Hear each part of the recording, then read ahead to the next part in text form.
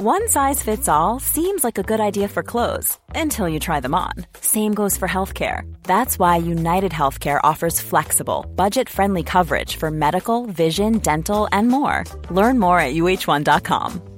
There's never been a faster or easier way to start your weight loss journey than with PlushCare. PlushCare accepts most insurance plans and gives you online access to board-certified physicians who can prescribe FDA-approved weight loss medications like Wegovy and Zepbound for those who qualify. Take charge of your health and speak with a board-certified physician about a weight loss plan that's right for you. Get started today at plushcare.com/weight loss. That's plushcare.com/weight loss. plushcare.com/weight loss.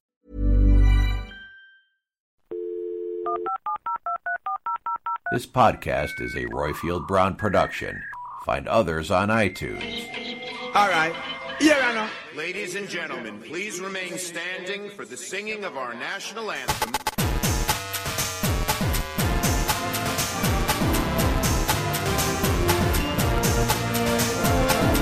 He said Britain is just a small island that no one pays attention to. A former colony won the right to determine its own destiny.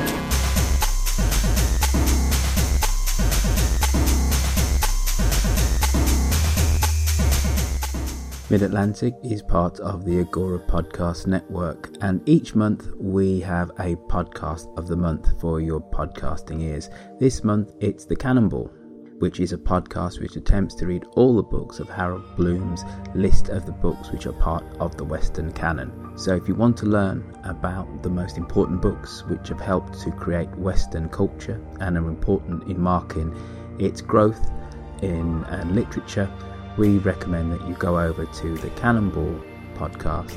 You can find it on a podcatcher of your choice.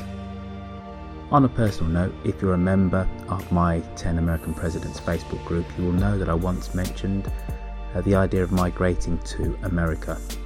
Now, it has to be said, with everything which has been happening in America in the last 12 months, friends, family and loved ones are questioning why now of all times, as a black Brit, I would even want to travel to America, let alone live there.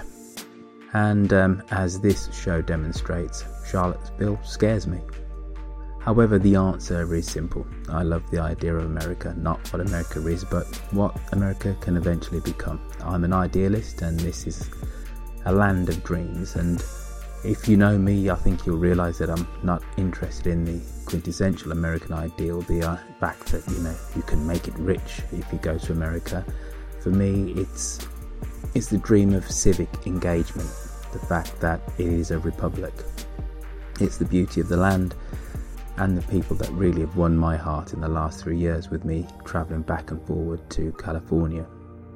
I now class San Francisco and the Bay Area really as my home. I've put down real roots there. And as I said before, I love the people, the energy and the food. Well, I could go on. But last Friday, I visited the American Embassy in London and was granted a 1-year visa, which will help me to complete my podcast series 10 American Presidents.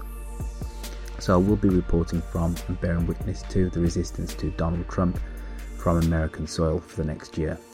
I will produce more special Mid-Atlantic shows as I travel around America speaking to ordinary Americans about the events of the day. So expect Mid-Atlantic's optimistic tone to continue, but I urge you, whether you class yourself as a progressive or a conservative, to stand up for decency, fairness and to listen to the dispossessed, not just to those with power, wealth and influence. Please don't listen to these shows and nod in agreement. Do something meaningful, speak to that Trump supporting uncle, petition your congressman, get involved in local politics, and together let's fight this regime from top to bottom and from left and right. Now on with the show. Hello and welcome to Mid-Atlantic, the show where we look at the news and the views from one side of the Atlantic from the perspective of the other, or at least normally that's what we do. I am Royfield Brown in Birmingham. Today we are joined by part-time Buddhist and Democratic Party apparatchik Reggie Hubbard in Washington DC, and we are also joined by wine expert and the ex-director of communications at Columbia University, Doug Levy in San Francisco. Say hello, gentlemen. Hello. It's good to be here. This has been somewhat of a tumultuous week in American politics, which has had ripples and reverberations all around the world. It's a week that has seen white supremacists murder a peaceful protester in Charlottesville. So we ask, is this the end for President Trump? Jews will not replace us! Jews will not replace us! Jews will not replace us! It was a weekend of street battles and stark displays of racism, exploding into a deadly act of domestic terror. Hate no longer hides behind hoods. Hundreds of white nationalists from across the country descended upon the University of Virginia's campus ahead of a planned demonstration to protest the removal of the statue of Confederate General Robert E. Lee. White lives matter! White lives matter! Of a white nationalist group preparing for today's Unite the Right demonstration, thought to be the largest gathering of white supremacists in the U.S. in decades, according to the Southern Poverty Law Center. We're here to stand for Robert E. Lee because they're removing the Robert E. Lee statue. We're here to say that we're here to defend our heritage. Shame on you! On the other side, no hate, no fear. White supremacists not welcome here. One of the white nationalist protesters, why bring weapons if this was a peaceful protest? Because we were afraid the police might not do So they ripped my flag off, tried to grab it. Then, that terrible moment. When the driver of this gray Dodge mows down a group of marchers who were protesting the rally. He rams into one group, then puts his car in reverse and accelerates, running over several more before fleeing the scene. The car just plowed through hundreds of people downtown Charlottesville. The driver is identified as 20-year-old James Alex Field from Maumee, Ohio. 19 people were injured. 32-year-old Heather Heyer was killed. We condemn in the strongest possible terms this egregious display of hatred, bigotry, and violence on many sides. On many sides. President Trump just weighed in on today's violence in Virginia, tweeting this, quote, "We all must be united and condemn all that hate stands for. There is no place for this kind of violence in America. Let's come together as one." But that tweet, it came after his name was invoked by white supremacists. This represents a turning point for the people of this country. We are determined to take our country back. We're going to fulfill the promises of Donald Trump. That's what we believed in. That's why we voted for Donald Trump, because he said he's going to take our country back, and that's what we got to do.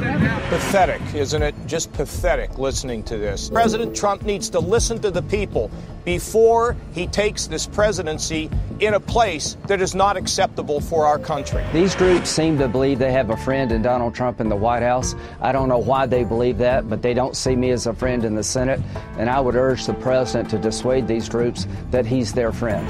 When you say the alt-right, define alt-right to me. You define it. Go ahead. Well, I'm saying, define it for me. Come on, let's go. Senator McCain defined them as the same group. Okay, what about the alt-left that came charging him? Excuse me. What about the alt-left that came charging at the, as you say, the alt-right? Do they have any semblance of guilt? This is Senator McCain's statement. Let me ask you this. What about the fact they came charging with clubs in their hands, swinging clubs? Do they have any problem? I think they do. So, as far as I'm concerned, that was a horrible, horrible day. Wait a minute. I'm not finished. Fake news. That was a horrible day. I will tell you something. I watched those very closely, much more closely than you people watched it. And you have you had a group on one side that was bad, and you had a group on the other side that was also very violent. And nobody wants to say that, but I'll say it right now. You had a group on the other side that came charging in without a permit, and they were very, very violent. Go ahead. Do you think that what you call the alt-left is the same as neo-Nazis? All of those people, excuse me, I've condemned neo-Nazis. I've condemned many different groups, but not all of those people were neo-Nazis, believe me. Not all of those people were white supremacists by any stretch. Those people were also there because they wanted to protest the taking down of a statue, Robert E. Lee. So, excuse me, and you take a look at some of the groups and you see and you know it if you were honest reporters, which in many cases you're not, but many of those people were there to protest the taking down of the statue of Robert E. Lee. So, this week it's Robert E. Lee. I wonder, is it George Washington next week, and is it Thomas Jefferson the week after? You really do have to ask yourself, where does it stop? I'm not putting anybody on a moral plane. What I'm saying is this. You had a group on one side, and you had a group on the other, and they came at each other with clubs, and it was vicious, and it was horrible, and it was a horrible thing to watch. But there is another side. There was a group on this side, you can call them the left, you've just called them the left, that came violently attacking the other group. So you can say what you want, but that's the way it is. From both sides, sir? You said there was hatred, there was violence on both sides? Yes, I think there's blame on both sides. You look at, and I have no doubt about it, and you don't have any doubt about it either.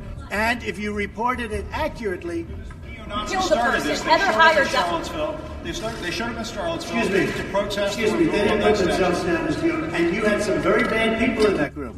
But you also had people that were very fine people on both sides. You had people in that group, excuse me, I saw the same pictures as you did. You had people in that group that were there to protest the taking down of, to them, a very, very important statue and the renaming of a park from Robert E. Lee to another name. Robert E. Lee are not the same. Well, no, George Washington was a slave owner. Was George Washington a slave owner? So will George Washington now lose his status? Are we going to take down, are we going to take down statues to George Washington? How about Thomas Jefferson? What do you think of Thomas Jefferson? You like him? Okay, good. Are we going to take down the statue? Because he was a major slave owner. Now we're going to take down his statue. So you know what? It's fine. You're changing history. You're changing culture. Wow, that was something else. President Trump, amid the backlash over his conflicting tweets and statements. Quite simply, Doug Levy, is Trump a racist? I think we've known that for 30 years. But why is it that this man could have been elected president of the United States? If we've known because a majority of people were okay with that. And that's fundamentally what happened. I mean, those of us that have been in New York or have had any real attention to news about him over the years knew that, you know, he rose to fame trying to railroad the young boys who became known as the Central Park Five, who wound up being cleared of the horrible attack that they were accused of, while Trump was taking out newspaper ads calling for the death penalty without even the trial having happened. And that was long ago. And his actions over the years have been pretty consistent. Surely, though, Doug, that can't be the truth, because Donald Trump always waits until he has full facts before he actually comments on a situation. Isn't that true, Reggie? He doesn't like to speak off the cuff. He always likes to be in full receipt of all information before he makes a decision. Well, being somewhat coy, his cuffs are tailored and his facts are alternative, as demonstrated through the first communiques from the beginnings of the administration. You know, and I'm actually not in D.C. I'm in Portsmouth, Ohio, which is Scioto County, Ohio. I'm here. It's the heart of Trump country. It's Scioto County. We're doing a rally with Bernie Sanders on Tuesday, essentially doing a check-in, being like, okay, so in Trump country, are your needs being addressed? So I'm back on my political grind again in the heart of Trump country, literally. Is he a racist? I mean, I think that's an overly simplistic term. I think that I've said this to people quite often. Are racists on a spectrum then? Are you saying that racists are on a spectrum? It starts off with a mild bit of prejudice and it ends up in the KKK. And then he's somewhere in between. Exactly. Is that what you're saying? You know, it's very easy to be upset at someone who is a member of the Ku Klux Klan. But the American society that a lot of people benefit from is predicated on hundreds of years of racial degradation of people who are Native American, Asian American, Black, Hispanic American. So the society that we enjoy in some form or fashion is predicated on hundreds of years of racial subjugation. Like that is writ large. And so to some extent, everyone in America who is not a minority benefits from white privilege, right? So that is the baseline. That doesn't say that all those who benefit from white privilege are racist, but there is a skewing of favorability of certain conditions of existence that exist because of the color of your skin in the United States of America. Having said that, not every person who voted for Donald Trump is a racist. He did, during his campaign, foment latent racist tendencies in the United States. But, calling him a racist to me is far too simplistic to articulate the problems that we're seeing right now. I completely agree, Reggie, that it's too simplistic to say that Donald Trump is just a racist. For a start off, his son-in-law is Jewish. So how do you square that, Doug? Please explain to me. You're Jewish, his son-in-law is Jewish. I think his daughter, Ivanka, has converted to Judaism. How can this man be so nakedly blind, so obviously blind to people who are other? Because I think that's what Donald Trump sees. Anybody who's an American who isn't a WASP, he sees them as somewhat other, doesn't he? So please explain to me. Go. I think that's exactly right. And in fact, I think, as Reggie said, there is a difference between the KKK racism and the institutional racism that the people who have the white privilege have no interest in changing. So, for example, here in California, I have neighbors who I consider to be racist because they absolutely treat people who look different from them differently, and that's not okay. As for the Jewish part, just like Sheldon Adelson was Trump's biggest backer, he's a one-issue voter and was willing to put aside all the other things. Not all Jews agree on anything, and I think that's what we're seeing. Now, personally, I'm disappointed that more Jews have not been standing up, because that march on Friday was entirely organized around anti-Jewish hatred. And the fact that we're even debating whether that's okay is astounding. Yeah. Is there actually a debate in America as to whether to counter-protest that is okay? Because I actually haven't heard that, other than Donald Trump basically say, there was good and bad on both sides. Even Ted Cruz has come out and said, no, one side was right, the other side was wrong. So there is no debate, is there, Doug? Surely. Absolutely. No, there is. That's the part that is so disturbing. If you read any of the postings or even talk to Trump voters outside of the liberal bubble, that's what I'm hearing. Okay, and there's an awful lot of people like that. That is a very good point. So, Reggie, you're sat in Trump country. What's the temperature of Trump country right now? There are glaring, and this is part of the larger issue for all parties, Democratic, Republican, and Independent, going into 2018, the midterm elections, is that there has been, especially where I am now, NAFTA and the economic dislocation of that policy created a downward spiral for white working class people that created a seemingly psychological narrative in their head that if these others do better than me, it's being taken away from me.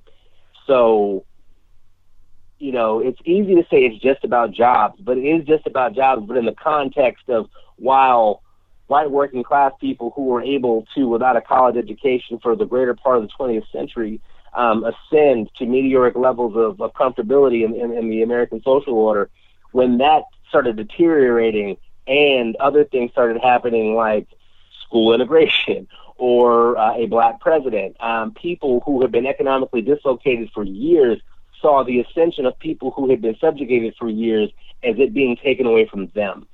So that nuance is what's missing in the larger discussion. So I'm not terribly surprised that people are even questioning whether or not the counter protests were bad either, because there's just such a cognitive dissonance around what's right and what's wrong. So if people are in such deep pain economically and sociologically, there's a distortion there about what's right and what's wrong in some ways. And I think you're seeing that. Like, if you don't have a job and haven't had a job for years, it's less likely. If it's all about survival for you. The other thing that I was talking to someone here today, the opioid epidemic is huge here. Part of that because of the economic dislocation. So it's a loss of economic opportunity, a loss of hope, and that spirals into a lot of negative activity. It's that time of the year. Your vacation is coming up.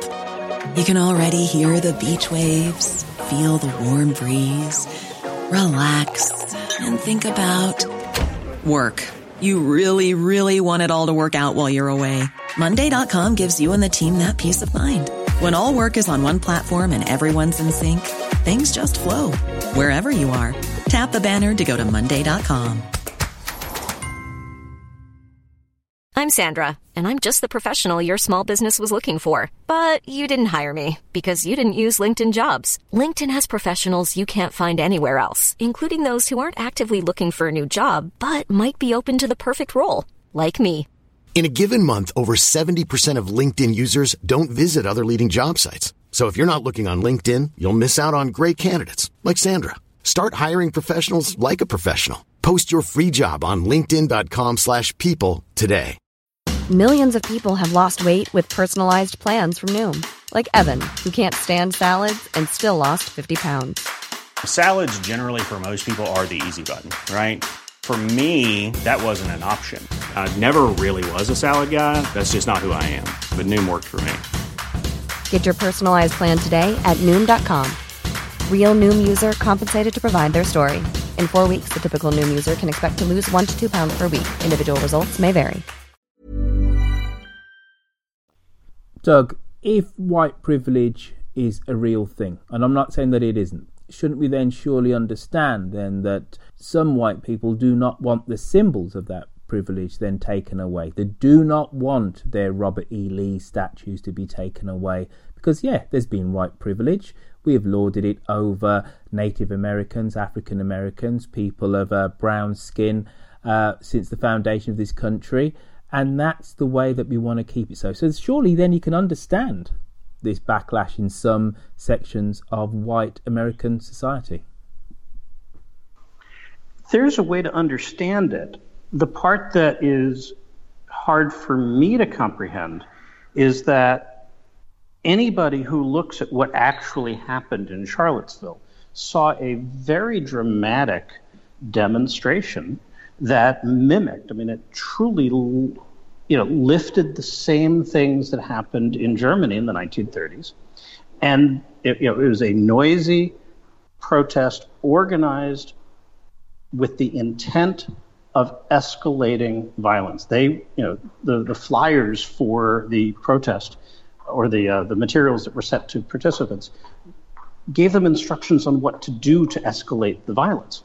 And then you have the president coming on TV on Tuesday talking about how there were very fine people marching with torches, chanting anti-Jewish slogans. And that's cognitive dissonance. It would be incomprehensible if there was anybody in the White House other than Donald Trump. Yeah. Reggie, has that press conference showed the president's real political soul? It could be argued. The short answer, I think, is yes, in that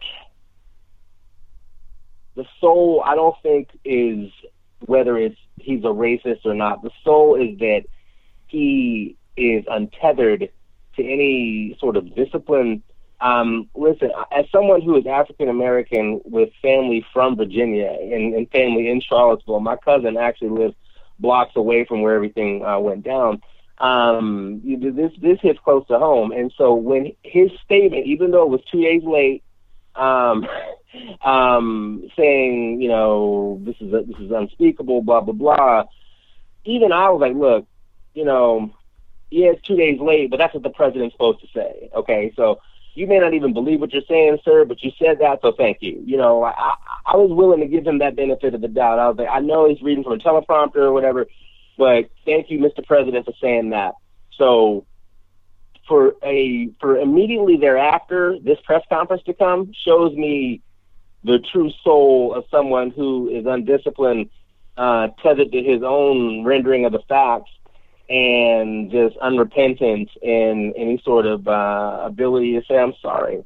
And he's perfectly fine with the fact that Richard Spencer and David Duke cheered him, while even leaders of his party said that's not okay. It's not often that I agree with Mitch McConnell. If we have a president who is being cheered on by neo-Nazis, let's not even call them neo-Nazis, by Nazis. If we have a president who is being cheered on by people who give in Nazi-style salutes, parading the swastika down the avenue of an American city, how can these be American patriots? That's the first thing. But then, if we have a president that is so detached from any level of empathy, where does that leave his presidency? Why don't you answer that there, Doug? I think that's the question that none of us knows the answer to, and I wish we did, because we fundamentally... We're pundits. Let's wildly speculate, and let's just hope that our speculation is more informed than just nakedly wild. Go. Well, I'm cautiously optimistic that the Republican leadership of Congress is going to actually recognize how desperately important the president's role is, especially when bad things happen. And for the president that we have currently to be unable to make a clear, credible, calming comment when there is a domestic terrorist domestic terrorist event, yet within minutes of the Barcelona incident, he's able to go on full force. Those two things are inconsistent, and we have to look to Congress to step up and either privately convince him to change his behavior, or if he refuses, I think we really do need to look at censure. And I think censure is a possibility. If the president continues to misstate the facts about what happened in Charlottesville and to say things that give comfort to the violent people adopting the Nazi philosophy and Nazi tactics, that is not patriotic. So Congress has to step up and say, Mr. President, stop it. Okay. Reggie, Doug has basically said that the president is important. I think, as being a student of American history and a student of your Constitution, I am no expert, but I'm a student of it. America has operated once or twice with a president who's been kind of incapacitated, maybe not one that has been so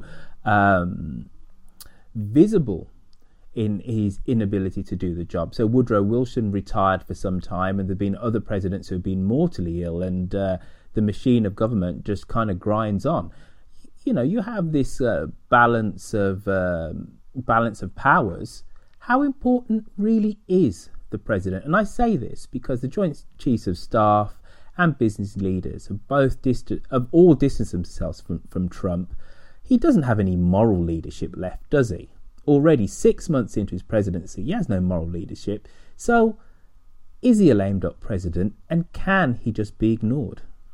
Unfortunately, he cannot be ignored, because if only for symbolic reasons, the chief executive of the federal government of the United States of America, if only in a figurehead position, as the bully pulpit, and what he or she, hopefully someday, says matters. What the president says matters, even if it's way off base, because you have the full force of the federal government behind you, at least in conversation and in theory. So if the president of the United States offers comfort to people who harbor ideas that are steeped in anti-Semitic and other racist ideology, then essentially that's the government signing off on that. So the presidency, if only in a symbolic way, has significance. far beyond that of any other branch of government. So people don't even know who Mitch McConnell is. I do because I'm a geek and I live in the D.C. area and have been in this political world for quite some time. Theoretically, the judiciary, the legislative, and the executive branches are co-equal branches of government. The problem that we have in this moment is that the president has the bully pulpit, is all over the place, and the other co-equal branch of government that has the most ability to censure or check him has been feckless and incompetent. We'll see what happens in the coming weeks. One of the things that I predicted to one of my friends a while ago is I was like, this gentleman, President Trump, he has no self-control. So it'll be interesting to see how long Republicans take his antics until they realize that he's collateral damage to their reelection prospects in 2018. I never predicted that 6 months into the presidency, he would be at such a point where he has done so much damage to himself rhetorically and otherwise. So it'll be interesting to see, especially because looking at a calendar, it's already mid-August. There are elections in Virginia for the gubernatorial race in November and in New Jersey. Those are the top tier races going into 2018. I would venture to say that any affiliation with Donald Trump going into the Virginia governor's race in November, Mr. Gillespie, who's running on the Republican side, is going to have a challenge trying to distance himself from any affiliation with Donald Trump. Afterwards, so if Democrats win resoundingly in Virginia and New Jersey, it'll be interesting to watch the machinations from the larger apparatus in Washington, because as someone who's been in the grassroots for quite some time, people are pissed. And this was before what happened. People were pissed well in advance of the racial missteps that just happened. So it'll be interesting to see how much longer the Paul Ryans of the world and the Mitch McConnell, the Jeff Flakes, people who are up for re-election. McConnell is safe, but Flake is actually quite vulnerable. To see how long they have been silent, thinking that this silence would allow them to pass a legislative agenda that they've been sitting on for 8 years. They haven't passed anything, and all of them have squandered significant political capital. So it'll be interesting to see how much more separation people have and what they do to distance themselves even further, realizing that any affiliation with him going into a very competitive re-election is tantamount to political suicide. Doug, to me, Reggie paints somewhat of a bleak, it could be a very real picture, a very bleak picture, where you have the Republican Party that doesn't have the moral backbone to actually stand up. Yes, there are some individuals, notable senators and noted mavericks like Lindsey Graham, etc., who've actually called out the president by name. Aren't we looking at moral bankruptcy by the Republican Party if it can't actually name Donald Trump and actually say what you have said is wrong, considering we all know that behind the scenes they are saying this? We don't know that they're saying it forcefully enough, and that's fundamentally the problem. No. Okay, let's be clear. They're saying it to each other, and they're saying it to journalists off the record, but they don't have the moral backbone, the compunction to say it publicly. But I think Reggie's right that when they do the electoral calculus, then when they realise they're in deficit, then all of a sudden they will find this. Because there is an example for this, isn't there? If you look at Nixon and Watergate, the Republicans were actually incredibly quiet all the way through all the unfolding scandals of Watergate. It was only at the very end, at the dying embers of that presidency, that they actually started to jump ship. I'm actually not sure I agree with that, because Congress was very different in those days. I mean, you're correct that it wasn't until close to the end that the Republican leadership was on board with the idea of impeaching Nixon. But one of the reasons the Watergate investigation was as good as it was that there was no question between the Republicans and the Democrats who were in leadership positions at the time that something bad had happened and a full investigation had to be done. And that's a big contrast with what's happening now. Quite frankly, the moral bankruptcy that we've been attributing to the occupant of the Oval Office over his remarks or lack of convincing remarks this week applies also to the leadership of the Republican Party and those who are in other Republican offices. Well, that's really what I was saying in terms of moral bankruptcy, because I think we're all agreed that, and let's just put it politely, there's something wrong with Donald Trump, spiritually, morally, ethically, and mentally. So let's just forget him for now.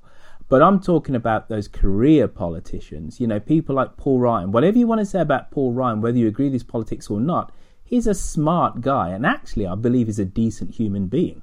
I just don't agree with his politics. And I think it's inconceivable that you could have a Democrat in the White House that would have a third of the amount of dirt and scandal that Trump has brought to the office in 6 months, and somebody like Paul Ryan not be incandescent with rage. Here's the problem.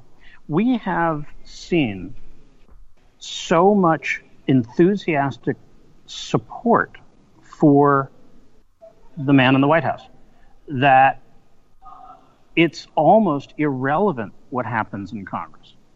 Look at what's going to happen next week when he has another one of his campaign rallies in Phoenix. Word on the street is that he's going to pardon the sheriff who was convicted, I believe, twice. And, that is offensive to anybody who cares about civil rights. It is horrible timing given what happened in Charlottesville. But I guarantee you that is going to get the people who voted him into office fired up. And it doesn't matter what else happens. That's not going to matter. It is very scary. If I could take issue with that, when people of our ilk say that it doesn't matter, that brings out my activist side. The First Amendment to the Constitution is freedom of speech. So if this gentleman can say whatever he wants to, then it's incumbent upon people who disagree with this gentleman and disagree with these policies to be of sober mind and be on the grind to look at these elections coming up and be ruthlessly focused on getting these feckless, incompetent Congress people out of office.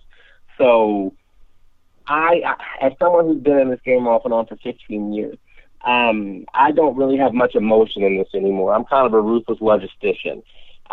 Does it make me upset what is happening? Yes, it makes me upset. But what makes me even more upset is the sense of hopelessness that people feel with respect to Trump and his supporters.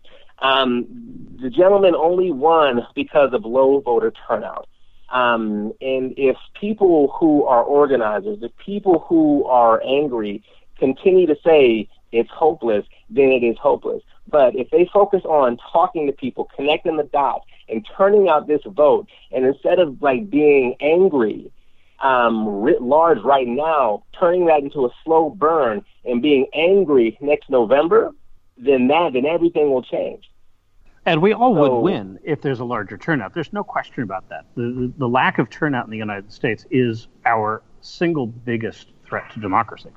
As someone who's in the grassroots right now, the energy is there to turn this around. That energy is dampened when people throw their hands up and be like, what can we do? There's plenty to do.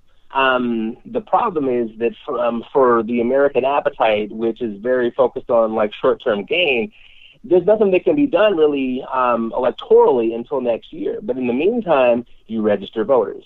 You go to you find out which districts are vulnerable, like swing districts, the trend red, but are up for discussion in the upcoming election, and then you turn out that vote. And for these people, you don't have to say anything in Congress.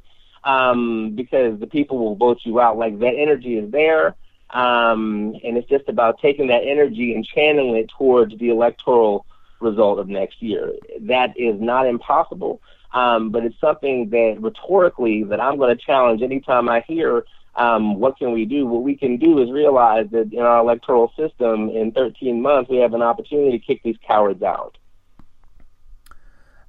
Just to end up, gentlemen, going to start with you, and then you follow on, Reggie. Yeah. None of us thought for a moment this man would ever be elected, but he got elected. I disagree. I thought it was possible. Oh, well, possibility. The fact they're in a two-horse race is a possibility. You might win because the other horse might stumble at the fence, which is exactly what happened with Hillary Clinton, right? But none of us, if we had to, nobody, if they were going to bet and put money down, would have said that Donald Trump was actually going to win. Possibly, but it wasn't that he was going to win. Starting with you, Doug, how did you see this first year of Donald Trump going? In your wildest dystopian dreams, how did you think the first year of his presidency would have gone? Not even just the first 6 months, the first year. Well, honestly, I agree with Reggie. I saw a real possibility that Trump was going to win last summer. I mean, if you actually were talking to people in the field, yeah, there was stuff happening that, for whatever reason, a lot of people on both sides were ignoring. So, and that's what happened. As far as what I thought would happen if he got elected, I expected it to be difficult, but I had some hope that he was going to bring in some good people around him. We've had suboptimal presidents before who have had really fabulous members of their cabinet. And I thought that might happen here. And that's why the initial appointees were so alarming, because when you have a Secretary of Energy who didn't even understand what the department does, and that department is responsible for the nuclear weapons, that's scary. So what I thought the first year was going to be was going to be an attack on Ben regulations. Carson in housing. How dare you? Well, yeah, I mean, we could have a contest to see which cabinet secretary is the least qualified, and that's a tough battle. But I thought the first year was going to be an assault on regulations. I thought there was going to be a very deliberate, and I actually thought it was going to be a planned out tax reform push. To get tax reform through, in order to actually change the tax code, if they did it quickly this year, it would take well into next year to actually go into effect, and beyond that to have any impact. That hasn't moved at all. So I thought there was going to be tax reform. I thought there was going to be an assault on regulations, although I didn't think it was going to be I mean, literally, they're just looking at anything that President Obama said yes to and flipping it around. Never mind whether there's strategy behind it. And that, as somebody who's worked with a lot of government agencies over the years, when you have regulations that are just flipped off like a light switch, that causes all kinds of damage, not just to the legacy and long-term policy, but there's actually real impact to people every day. I'm standing right now in a medical research campus, and there are grants here that the research is going to have to stop because somebody said we don't want to do that anymore. And those things are usually done 5 years in advance. Same question to you, Reginald Hubbard, sir. I must admit, as someone who was on the campaign trail from October 2015 through November 2016, I saw this coming. And I remember telling my friends, they're like, Reggie, you're just so negative. I was like, you're sitting at your house watching the stuff on TV. Like, I'm the one driving through Western Pennsylvania seeing Confederate flags and Trump Pence signs. Like for as far as the eye can see, looking at my gas gauge, like, oh my God, if I run out of gas here, my black ass is done. So I'm the one that saw that. But in the first year, I thought that with both houses of Congress and the jubilation of Trump supporters and the jubilation of, say, the McConnells and the Paul Ryans of the world who've been sitting on the sidelines for essentially 7 years to enact their agenda. Similar to what Doug said, I thought there was going to be a systematic peeling back of the Affordable Care Act and certain aspects of policy that were key and instrumental to the Obama administration. I thought it was going to be a little bit more methodical. I thought that there was going to be a little bit more stability in the rollout of the administration to essentially undergird the legislative repeals that were going to happen. I didn't think that it was going to be. I can't even remember.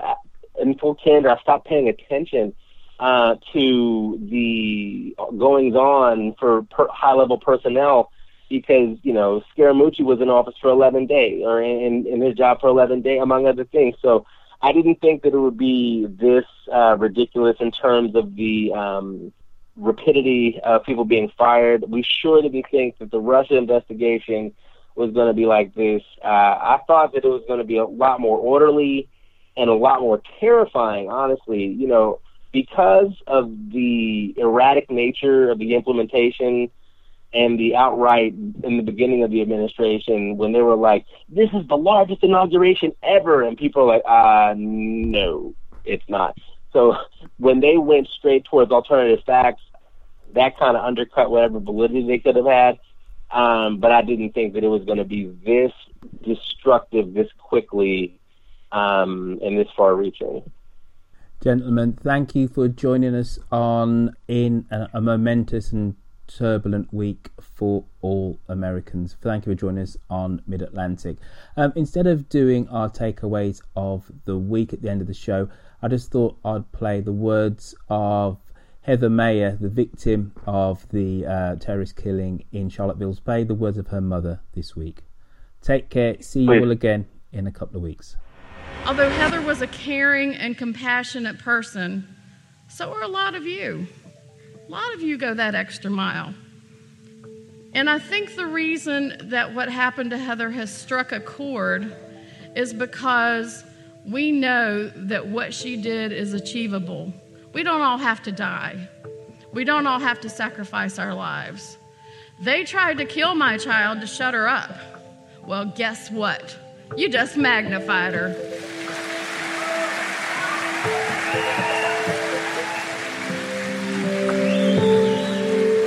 No hate, no fear. White supremacists not welcome here. No hate, no fear. White supremacists not welcome here. Hi, I'm Daniel, founder of Pretty Litter. Did you know cats tend to hide symptoms of sickness and pain? I learned this the hard way after losing my cat, Gingy. So I created Pretty Litter, a health monitoring litter that helps detect early signs of illness by changing colors, saving you money and potentially your cat's life. Pretty Litter is veterinarian developed, and it's the easiest way to keep tabs on your fur baby's health right at home. Go to prettylitter.com and use code ACAST for 20% off your first order and a free cat toy. Terms and conditions apply. See site for details. Hey, it's Paige DeSorbo from Giggly Squad. High quality fashion without the price tag. Say hello to Quince.